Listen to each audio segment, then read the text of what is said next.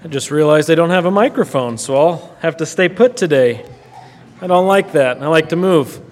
But grab your Bible and turn with me to Psalm 2, the second Psalm, the first scripture I would like for you to look at in your Bible with me this morning. We're taking a break from 1 Corinthians today.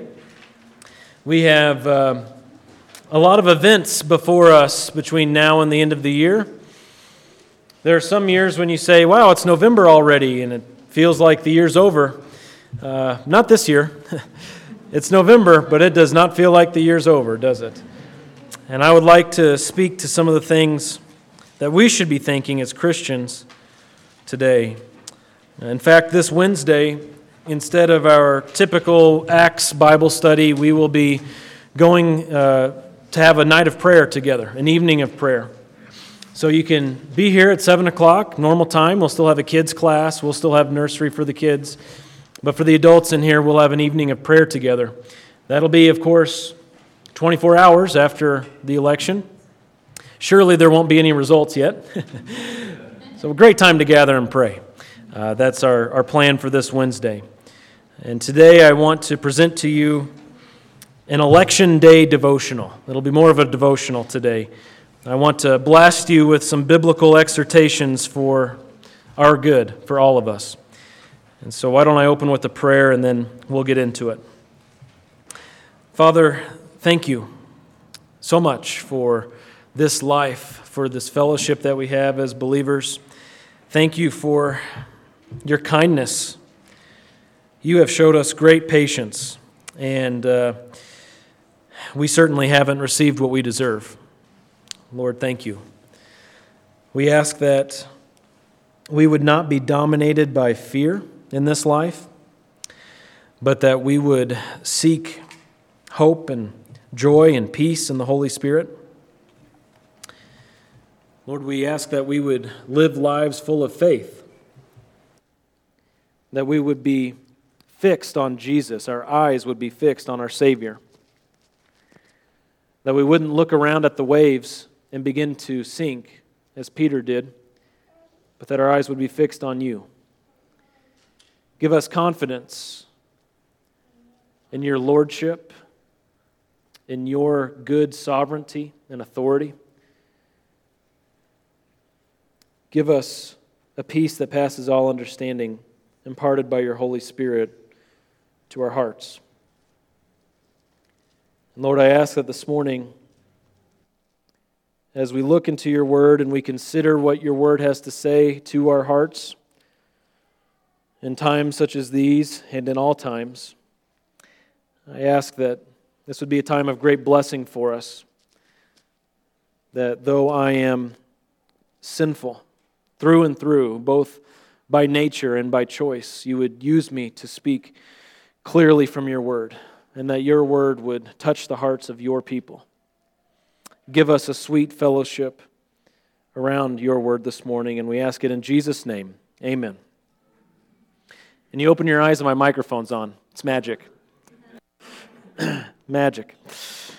Well, the first part of the message today, I want to talk about deceitful democracy. If you have your bulletin, you have notes in there, you can follow along. Deceitful democracy, because I'm afraid that many of us have been deceived into believing certain things about ourselves and certain things about the world around us that simply aren't true. And I recognize that we're not a democracy in America. We are a democratic republic. We're not a democracy, and that's good in some ways. Good in a lot of ways. Democracy has its pros and its cons, but I'm not here to critique systems such as that here this morning. What I want to do this morning is help provide perspective. Out of all the things we could talk about, political systems, government strategies, certain candidates and their platforms and all of those things, I think all of that pales in comparison to just talking about how Christians should think, how Christians should believe, what Christians should believe. And I want to speak to you as your pastor and with a heart for you this morning, concerned that perhaps some of our hearts have been led astray by the news media, by our own fears, by our flesh. I want us to focus on that together to get perspective this morning. And when it comes to the deceitfulness of democracy, there are three statements I want to address this morning for the first part of the message. Three statements that we're prone to believe as we're tempted to give in to political thinking in our world, especially in our democratic republics election season. We're very prone to give in to believe some things that just simply aren't true. And the first statement I want to address that is simply untrue is that this is the most important event of fill in the blank. And maybe you've heard that during this election cycle. This is the most important event of your lifetime. Or if someone was extremely audacious, this is the most important event in history. Well, if that's the kind of statement that's been made, our ignorance of world history and current events in the world condemns us as a very conceited and prideful people, doesn't it? It takes great gall to believe that this blip of time is preeminent or the most consequential in your life or in the lives of others around you. This statement exalts the here and now to the detriment of so many things we need to learn and see and understand about the world. And I want to present to you a couple of Proverbs. They'll be up on the screen. Proverbs 16, verse 18. Proverbs is great for keeping us in check with our pride, isn't it? Pride goes before destruction, or maybe you know the phrase, pride comes before the fall, and a haughty spirit before stumbling. In Proverbs 18:12, before destruction, the heart of man is haughty, but humility goes before honor. When we get so puffed up into thinking that we have the ability to declare this moment or this event as the most important or the most consequential, that's pretty prideful, isn't it? That's pretty puffed up. That's pretty haughty. We don't have the authority to declare such things.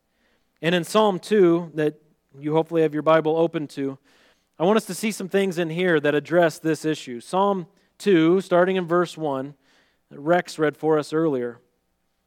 Why are the nations in an uproar? Is the Bible relevant? Why are the nations in an uproar, and the peoples devising a vain thing? The kings of the earth take their stand, and the rulers take counsel together against the Lord and against His anointed, saying, let us tear their fetters apart and cast away their cords from us. He who sits in the heavens laughs. The Lord scoffs at them. Then He will speak to them in His anger and terrify them in His fury, saying, but as for me, I have installed my king upon Zion, my holy mountain. You see, when we focus on today and this particular day and age as being especially important, or as being unique, as being different throughout all of world history or throughout our lifetime, we are ignoring what the Scriptures say. The Scripture teaches us that the nations have been restless for a long time. The Scriptures teach us that human authority, generally speaking, has constantly been seeking autonomy from the true capital A authority. Human governments, generally speaking, desire to be free, to tear off the fetters of the one true capital G governor, God Himself. The nations have been restless throughout all of human history since the fall. Since there have been nations, they've been restless. And God has been in the heavens laughing. God has been sitting in the heavens doing whatever He pleases, scoffing at those who plot in vain. What can they do to overthrow the plan of God? I love that verse in Job where he declares, God has a plan. Who can thwart it? I love that word, to thwart. Who can thwart the plan of God? This is about perspective. We need to have perspective that when we say this is the most important event, this election or whatever it may be is the most important event of fill in the blank, we're ignoring the overarching attitude of humanity in the world and what God is doing in the world and how every moment is important and how every moment is consequential, particularly for you individually in your life. The decisions you make day in and day out are very important, vastly important, consequential, affect everything else you do. And the peoples will continue to plot in vain as the Lord continues to laugh. It's been going on, it will continue to go on. A second statement that we're prone to believe as we think politically is it's up to us. The statement that it is up to you and me. Look at Proverbs 21:1. You don't have to turn there. It'll be on the screen again. Proverbs 21:1.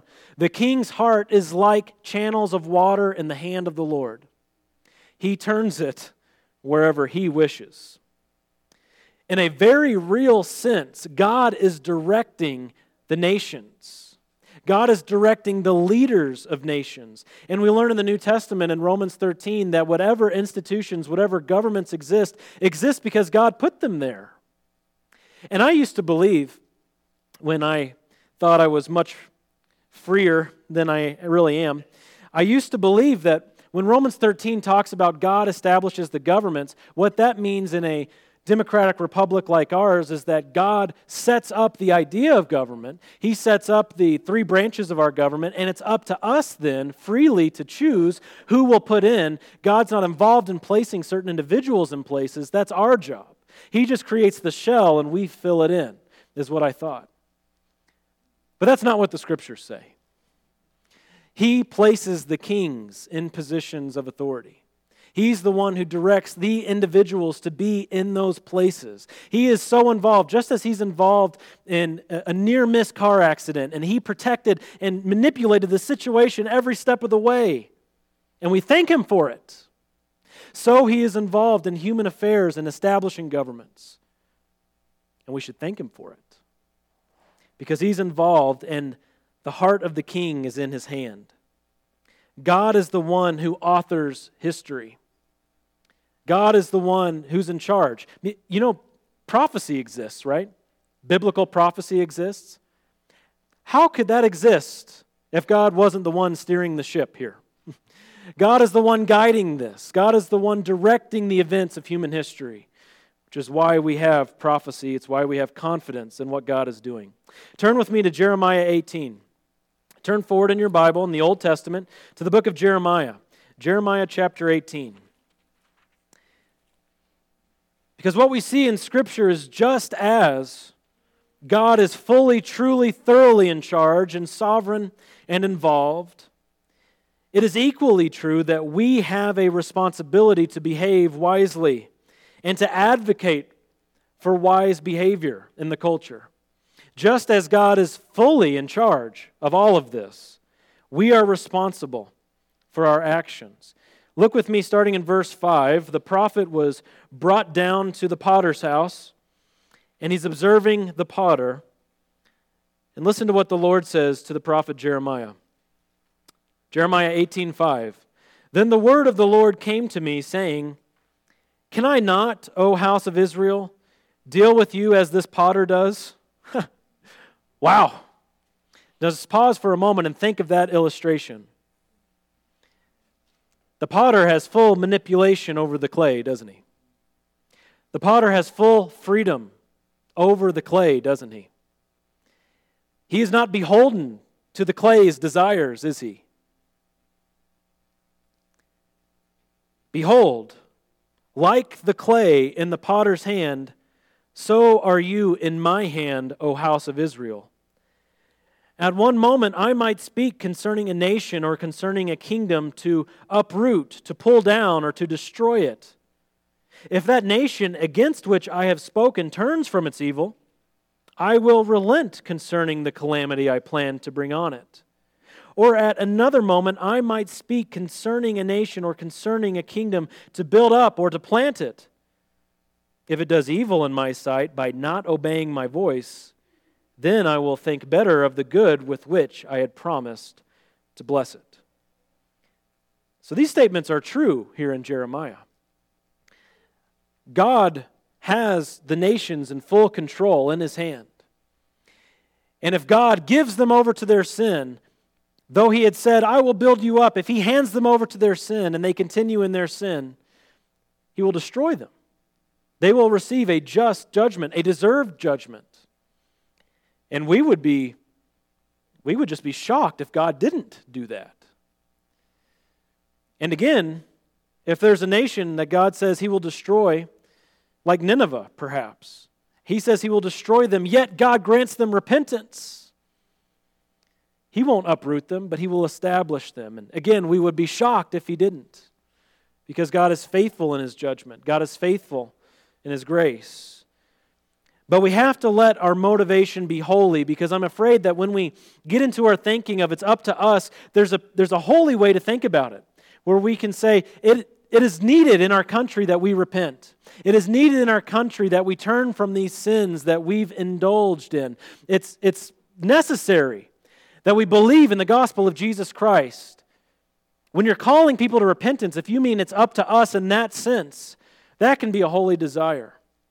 But if the thinking behind the statement or the mere thought, it's up to us, is that we need to try to escape the wrath of God, so we need to get together and strategically put the right people in the right places, because it's up to us to escape the wrath of God,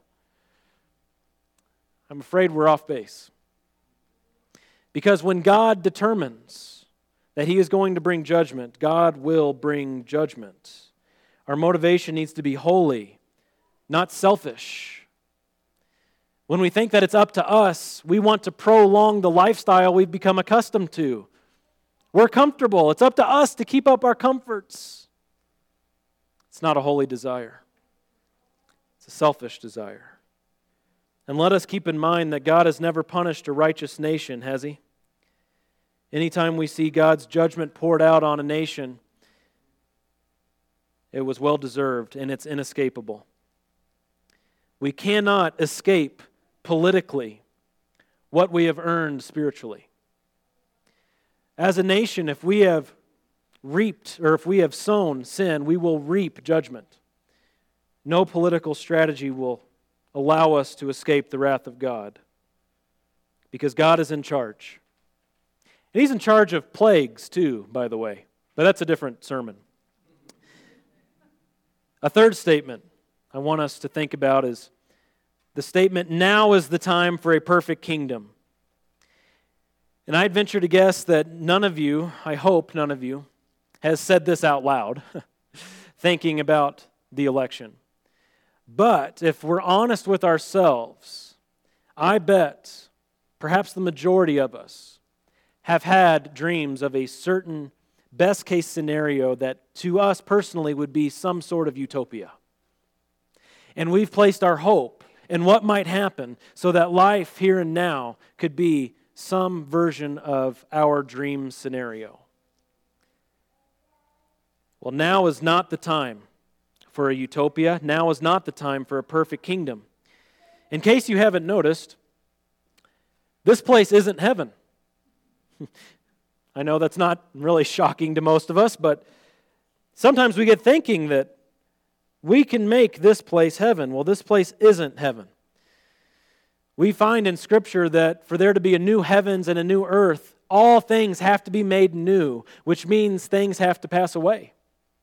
For things to be new, the old things have to pass away. And there will be a judgment by fire in which all things will burn, and the heavenly bodies will melt as they burn, it says in 2 Peter. And things will be made new. We find in Jesus' teachings that His kingdom is not of this world. Turn with me to John, the book of John in the New Testament, the fourth book of the New Testament. John chapter 18. When Jesus was arrested, when He was in the presence of Pilate, and He had His conversation with that ruler, He declared that His kingdom was not of this world. He wasn't establishing heaven on earth exhaustively. There was something spiritual going on. Look with me at John 18, verse 33. John chapter 18, starting at verse 33. It says, "Therefore Pilate entered again into the praetorium and summoned Jesus and said to Him, "Are you the king of the Jews?" Jesus answered, "Are you saying this on your own initiative, or did others tell you about me?" Pilate answered, "I am not a Jew, am I? Your own nation and the chief priests delivered you to me. What have you done?" Jesus answered, "My kingdom is not of this world. If my kingdom were of this world, then my servants would be fighting so that I would not be handed over to the Jews. But as it is, my kingdom is not of this realm." Therefore Pilate said to him, "So you are a king?" Jesus answered, "You say correctly that I am a king. For this I have been born, and for this I have come into the world, to testify to the truth. Everyone who is of the truth hears my voice." And Pilate said to him, "What is truth?" You see, in Jesus' words here, his teaching that's been preserved for us in the conversation with Pilate, it's plain that Jesus came to establish a spiritual kingdom. He's doing something in the hearts of men, establishing his kingdom, because he affirms that he is indeed a king. Who else could have a kingdom but a king? And Jesus' kingdom is not of this world. We're not going to see his kingdom fully, truly, thoroughly fulfilled in this world. So, if we start dreaming of a utopia, you need to remind yourself trouble will still exist tomorrow. Trouble will still exist November 4th. Trouble will still exist in 2021. I know many of you are eager to get to 2021. There will still be trouble in 2021. But you know what? Faith, hope, and love will still exist tomorrow. Faith, hope, and love will still exist on November 4th. Faith and hope and love will still exist in 2021 because that spiritual kingdom has begun. Because God is building His church. Because God is redeeming the hearts of men and knitting us together in the message of the gospel. We pray in the battlefield of kingdom warfare. We are between the earthly and the spiritual. We have a very real understanding of that which is earthly and that which is spiritual. In Matthew chapter 6, Jesus gives us the model prayer. He teaches us how to pray. And you know these words. Our Father in heaven, hallowed be your name. And what is the next verse? Your kingdom come. Your will be done on earth as it is in heaven. God's kingdom is coming. But it's not of this world. It's coming. There's a battle between the earthly and the heavenly, and we are in the middle of it. And this kingdom that is coming will be ruled by Jesus Himself. This is a Christmas passage. You know this passage pretty well too. Isaiah chapter 9. For to us a child is born, a son is given, right? The government will rest on His shoulders. Is that happening yet? No. His name will be called Wonderful Counselor, Mighty God, Eternal Father, Prince of Peace. Look at the very next verse. Amazing thought. There will be no end to the increase of His government or of peace on the throne of David and over His kingdom, to establish it and to uphold it with justice and righteousness from then on and forevermore. The zeal of the Lord of hosts will accomplish this. This is what we have to look forward to. Jesus running the government. Jesus being the king. Jesus being the governor on earth. But it's not of this world. It's not happening yet. Just as we live between the earthly and the spiritual, we live squeezed between the already and the not yet, don't we? Right now, there is an already aspect to Jesus' kingdom, because if you're a Christian this morning, is Jesus your king? Yes, He is. Are you a part of a kingdom today? Yes, you are. Is Jesus reigning? Yes, He is. So we have these already realities, but there's a lot of not yet still to come. When we get to the millennium, when Jesus is ruling and reigning on earth for 1,000 years, There will be more of the not yet that will be already. There will be more things fulfilled. We will see more promises realized. And yet there will still be some more to be fulfilled. As we enter into the new heaven and new earth, as all things are truly made new and we enter into an eternity that is unchanging in all of its ways, there will be no more not yet. All things will be realized. And we are working our way out of the already and into the fulfillment of the not yet. Jesus' kingdom is not of this world. So we recognize that in this life, good things happen as the world declines, and we pray for the establishment of God's will. Have you thought about what that means when we say, your will be done on earth as it is in heaven? Well, what's God's will like in heaven? There's no sin whatsoever. It's perfect. And in this life, though things are generally getting worse and worse leading to the Lord's return, He is still faithful and kind and gracious to give us some blips like that, some moments like that, where we can experience some pure spiritual beauty, beautiful realities, where we can experience the fellowship of God's people, where we can experience the ministry of the Holy Spirit to our hearts. Yet we're looking forward to the time when His perfect kingdom will come. Because it's not of this world, it's not right now, it's coming. He will initiate it in His timing. And we look forward to that. We don't seek to politically strategize and create our version of a perfect kingdom on earth. Give that up. Give that up. If you haven't given it up yet, give it up now. It's not going to happen. And instead, put all the eggs in a different basket. Jesus is coming to initiate His perfect kingdom. And even now, He's ruling and reigning. And He never loses an election, does He? And we have our hope in that. So as we think biblically and not politically, and as we gain this perspective, we do well now, as we've taken down some statements, to build up some statements, to put forth, if we're not to think this way, then how are we to think? Let me give you a few things. But first, I want to share with you a quote from Francis Schaeffer when he talked about how we speak of these things to our children, to the next generation. He said in his book, The Church at the End of the 20th Century, he said, one of the greatest injustices we do to our young people is to ask them to be conservative.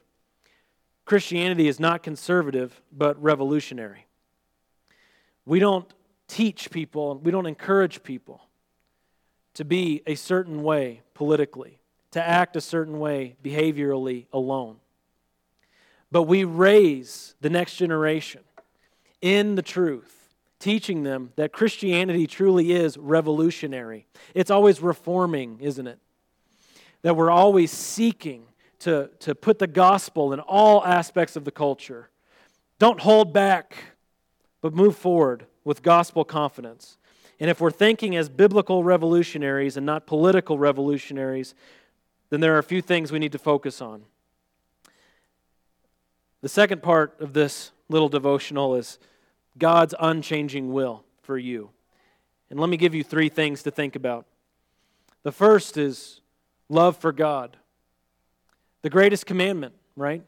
To love the triune God of the universe with all of your being, to love Him, to start every day, to begin each moment with a love for God.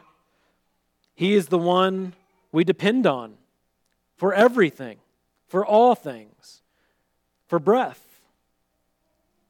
We depend on God, and the Scriptures teach us that the righteous shall live by faith. God's unchanging will for you begins with loving Him. And as we do so, we do well to constantly bear in mind the creator and creature dynamic that we have with God. That He is our creator. He is the one who made us. He's the one who's in charge of all things. He has all authority over us. And it's an all-encompassing worldview. As you go and move about in this world, and as you look at the plants, and as you look at human interaction, as you look at all things, we need to see that creator and creature dynamic and be renewed in our love for God.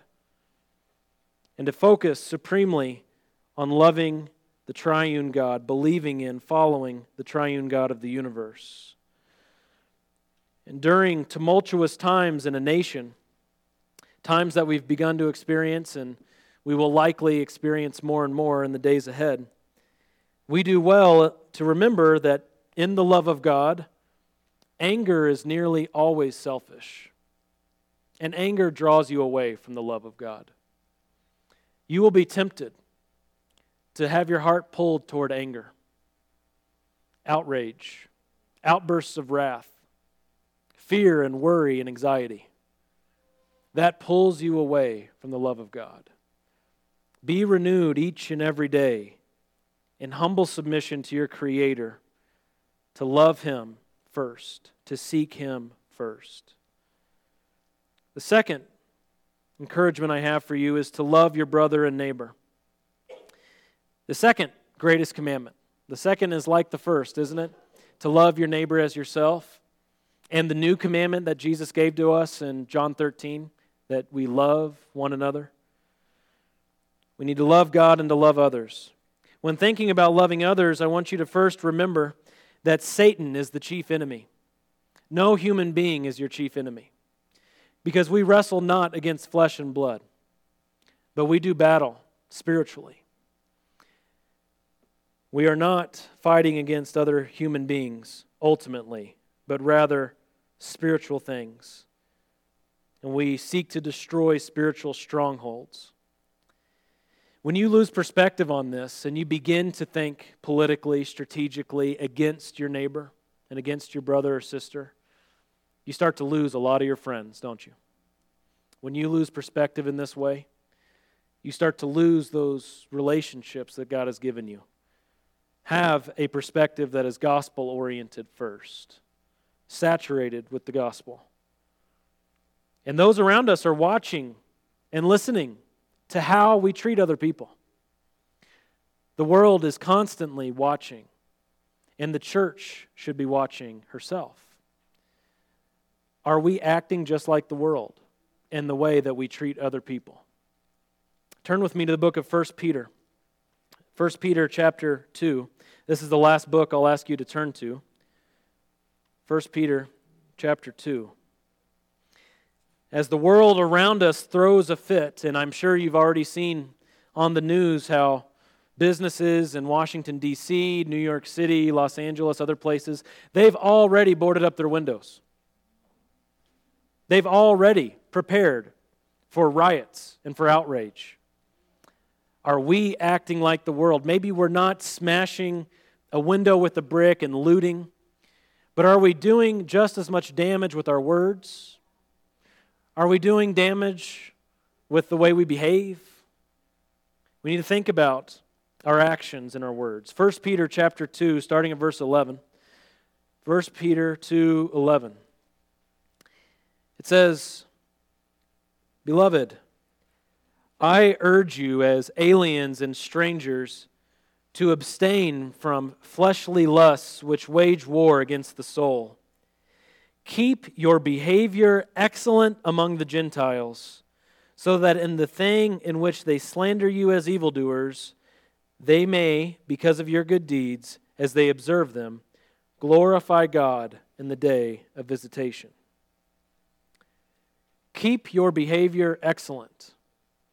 And you know the context of Peter's letter here to these believers is persecution. These believers were dispersed. They were facing real deal persecution. And Peter's admonition, as he was inspired by the Holy Spirit, was this: keep your behavior excellent among them. We are to think about what we say and what we do, and we are to have excellent behavior together as the church. Not all off on our own, seeking how we should behave, but we should sharpen one another in the context of the fellowship of the church. Look at verse 13 with me. 1 Peter chapter 2, verse 13. "Submit yourselves for the Lord's sake to every human institution." Whoa! I don't like that verse, do you? It's inspired. Let's swallow it. "Submit yourself for the Lord's sake to every human institution, whether to a king as the one in authority, or to governors as sent by him for the punishment of evildoers and the praise of those who do right. For such is the will of God, that by doing right you may silence the ignorance of foolish men. Act as free men, and do not use your freedom as a covering for evil, but use it as bondslaves to God. Honor all people. Love the brotherhood. Fear God. Honor the king. That last verse gives us 4 directives. Honor all people. Love the brotherhood. Fear God. Honor the king. Are those 4 directives needed for you? They are. Are they needful for this church? They are. Are they necessary for the American church right now? Yes. Let's focus on these things. Same book, next chapter. 1 Peter chapter 3, and again verses 13 through 17. 1 Peter 3, starting at verse 13. Who is there to harm you if you prove zealous for what is good? But even if you should suffer for the sake of righteousness, you are blessed. And do not fear their intimidation, and do not be troubled, but sanctify Christ as Lord in your hearts, always being ready to make a defense to everyone who asks you to give an account for the hope that is in you, yet with gentleness and reverence. And keep a good conscience, so that the thing in which you are slandered, those who revile your good behavior in Christ, will be put to shame. For it is better, if God should will it so, that you suffer for doing what is right, rather than for doing what is wrong. Let's look to honor others together, to be different from the world in the way we respond, and be different from the world in the things we say. No matter what happens in the coming days, whatever God sees fit to do in our nation, let's keep our behavior excellent. And let's honor all people. Let's love the brotherhood. Let's fear God and honor the king, no matter who that king is. You think that king was a good guy, by the way, that Peter was talking about? You think it was your favorite president? That's who he was talking about? No. He wasn't talking about Calvin Coolidge to me. He was talking about their king at that time who was killing Christians. Why honor him? Because every governor has been placed there by God. You're honoring God when you honor him. That's why children are to honor their parents. It's one of the 10 Commandments. It doesn't say if they're good parents. You honor the institutions placed there by God. What can man do to you anyway? I'll tell you, he can do 2 things to you. He can cause you to suffer, which just makes you more like Jesus. Or he can take your life away, your temporary earthly life, and put you into the very real presence of Jesus. That's what man can do. He can make you more like Jesus, or he can send you there. That's it. So when the scripture says, what can man do to me? The answer really is nothing. God's got you covered. He's going to teach you more of the fellowship of the sufferings of Christ, which Paul longed to know, Philippians chapter 3. Or he's just going to take you home. Isn't that wonderful? Or do you love this world too much to see that as beautiful? Think about it. The church grows in situations like this too, so let's make prayer our priority in it. Let's encourage one another in it. Because modern man, he doesn't know why man has any meaning. Modern man can't answer the why questions. We can. We can. And as we love God and we love others, there will be so many opportunities for us, no matter what's going on in the world around us, to be little lights for the kingdom, to step forth and to fulfill our role as ambassadors for Christ. And let me remind you of this too, Philippians chapter 2, verses 3 and 4. It says, do nothing from selfishness or empty conceit, but with humility of mind regard one another as more important than yourselves. Do not merely look out for your own personal interests, but also for the interests of others. Love others. Love God and love others. That's our calling. And our calling is ultimately, the third and final thing, our calling is ultimately to sacrifice and to be renewed. To present ourselves as living sacrifices. You know this, Romans 12, 1 and 2. Therefore I urge you, brethren, by the mercies of God, to present your bodies a living and holy sacrifice, acceptable to God, which is your spiritual service of worship. And do not be conformed to this world, but be transformed by the renewing of your mind, so that you may prove what the will of God is, that which is good and acceptable and perfect. Let me give you just a few concluding thoughts as we seek to renew our minds together. The first thought, God never abandons His people. He never abandons His people. We start from a position of having God now and forevermore, and no one can take that away from us. We have a blessed hope. I want you also to think about that as you consider the sins of others, first consider your own sin. Our Savior taught us to watch for those planks that end up in our eyes. Have your mind renewed by examining your own heart, to examine yourself, and to confess often before the Lord. Our goal in this life is to abide in Christ. I love John 15, when Jesus talks about how He's the vine and we're the branches. And we are to abide in Him, because apart from Him, verse 6, we can do nothing. What does it mean to abide? Well, we continuously trust in a sovereign God and a simple gospel. Two SG statements, a sovereign God and a simple gospel. We abide in Christ, we rest in Christ, and we look forward to His perfect kingdom, forsaking the world around us. Another encouragement for you. Ask God often for humility. You ever asked God for humility? You know God is humble, right? Jesus humbled Himself. Philippians 2, where we just were. He humbled Himself by taking the form of a bondservant. God has humility just as He has wisdom, and He shares that with us. Ask God for humility and ask God for practical holiness and wisdom, because we need it so bad.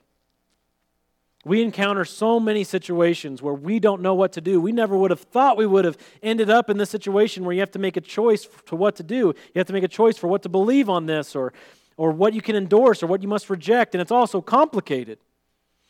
But you can ask God for the holiness and wisdom needed in those specific situations. And God will not abandon you. He will not forsake you. He will guide you and direct you. You lean not on your own understanding, but you trust in God, and He makes your paths straight. Be renewed in your mind in that way. And remember this, today is one day closer to Christ's return than yesterday.